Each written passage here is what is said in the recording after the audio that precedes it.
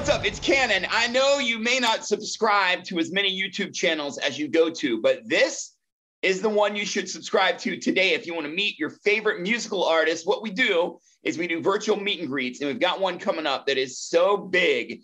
I wish I could drop the name. I'm not allowed to yet, but the only way you can meet your favorite artist is to subscribe to this channel, and then we'll pick a winner. And there's one coming up you're definitely going to want. So click subscribe. That's how you can get into our virtual meet and greets. Now today, Miles Teller, I'm really excited. My boy's from Philly. I know he's also a rampant Eagles fan, and he's got a new show called The Offer on Paramount Plus. It's the making of The Godfather, and he just came off of the new Top Gun. Is he still rocking that mustache? What about the abs he had in the new Top Gun? We'll find out right now with Miles Teller on OHP Uncut. Subscribe. The OHP Uncut Podcast with Cannon. It's Cannon from Open House Party. There's Miles. How are you? I'm good. How you doing? I'm great. Good to see you. You had the. Did you still have the stash there from Top Gun, or did you get rid of that? No, I got rid of that one. You had to get. How long did you keep it? Quite a while. That was a pretty long production, but at a certain point, it has more to do with what your wife thinks than what you want to do. Well, what about your abs from Top Gun? Did you keep those? Oh no, those have been gone for a long time, brother. But I would like those back. I can hear my girlfriend being like, "That would be just my luck." That would be just my luck. Yeah.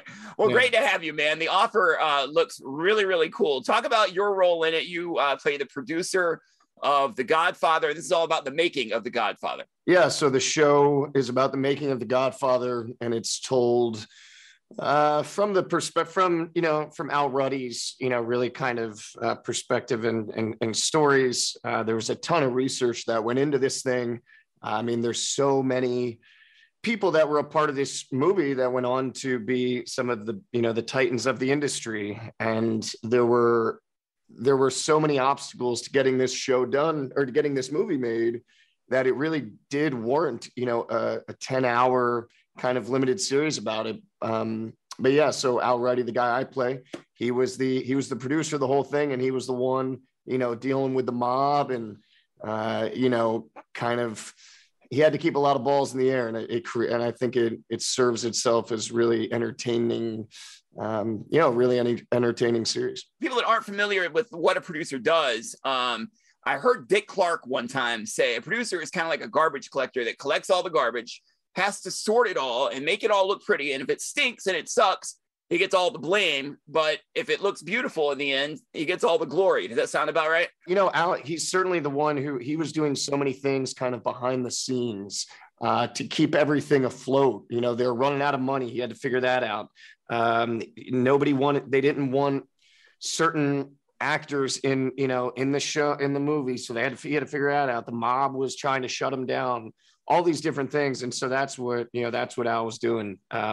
He had to keep the artist happy. He had to keep the studio happy. And then he also had to, kind of maintain his own safety in a lot of ways in this one. How cool was it to be a part of something about The Godfather? How important was that movie to you growing up as a kid that wanted to be an actor? When I saw it as a kid, I don't think I fully appreciated it as much. I found it to be, incredibly compelling and really blown away by it. But once I because I didn't know I was going to wanted to be an actor when I was younger, but as I got older, really just kind of and understanding what your cinematographer is doing, what are your gaffers doing, all the things that need to come together, the score, the cut, there's just the writing, there's so many different elements. And the older I've gotten, the more I've really appreciated it for the masterpiece that it is. So many people are going to watch this show and then run out and watch the series if they haven't seen it for the first time, or if they have seen it, watch it again. You can guarantee that's going to happen. And you know what's crazy, Miles? A lot of the central characters are still alive, including the character that you play. He's 93 years old. Is that added pressure on you? It was unique. I've played some real life people before, but they were not involved. I'm playing Al, who's producing The Godfather. Al is a producer of the show, of the making of the movie. and I'm playing him. So I was getting, you know, he was watching dailies and everything, which was, I think if you've done your homework and you've prepared, then, you know, that's really all you can do. And then just hope he likes it. Well, you definitely did it, because he said it was an honor to have you play him. That had to feel really good, man. That does feel good. You know, Al's been just a really wonderful friend and kind of advocate throughout this whole process for me. You've mentioned that when you play a role of some, like a true life person, you don't want to do an impression of them. You want to play them, but not do an impression of them. Where is the line between those two things? How do you draw it, and where's the distinction? Well, I think for me, I've approached it because I've done it a couple times. Really, for me, honestly, it comes down to, with certain aspects of the performance, it comes down to like how well known is the person too, not even just known, but like they, you know, their voice or their certain mannerisms. Those are certain things. If you're playing somebody that most of your audience knows exactly how they talk, exactly how they walk, or how they throw a punch or whatever it is, then you better nail that stuff. I think with Al, it was kind of a happy medium where a lot of people, you know, in our industry, especially, you know who he is and do know him, but I never felt like I had to kind of mimic or impersonate certain aspects of him. I really just wanted to capture his essence and try and, you know, just kind of try and figure him out that way. Well, you did an amazing job. You really did, man. And people are going to love this. Paramount Plus on the 28th, The Offer. Miles Teller, thank you for your time. Really appreciate you. Before we go, 5 quick random questions. None of them annoying, I promise. Ready? Oh boy. Number 5. What's the most savage thing you've ever seen an Eagles fan do? I don't want to say too much, but I'll just say it involved a Cowboys fan. Oh, of course it did.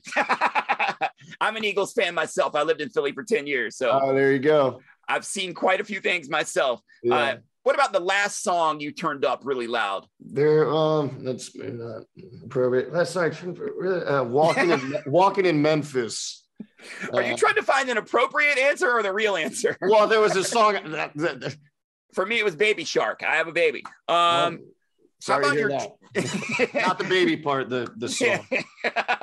What's your dream role, Miles? I think for me, it would involve baseball, because that is before that was the dream that got crushed before this acting thing came along. Ooh, that's a good lead into the number 2. How are the Phillies going to do this season?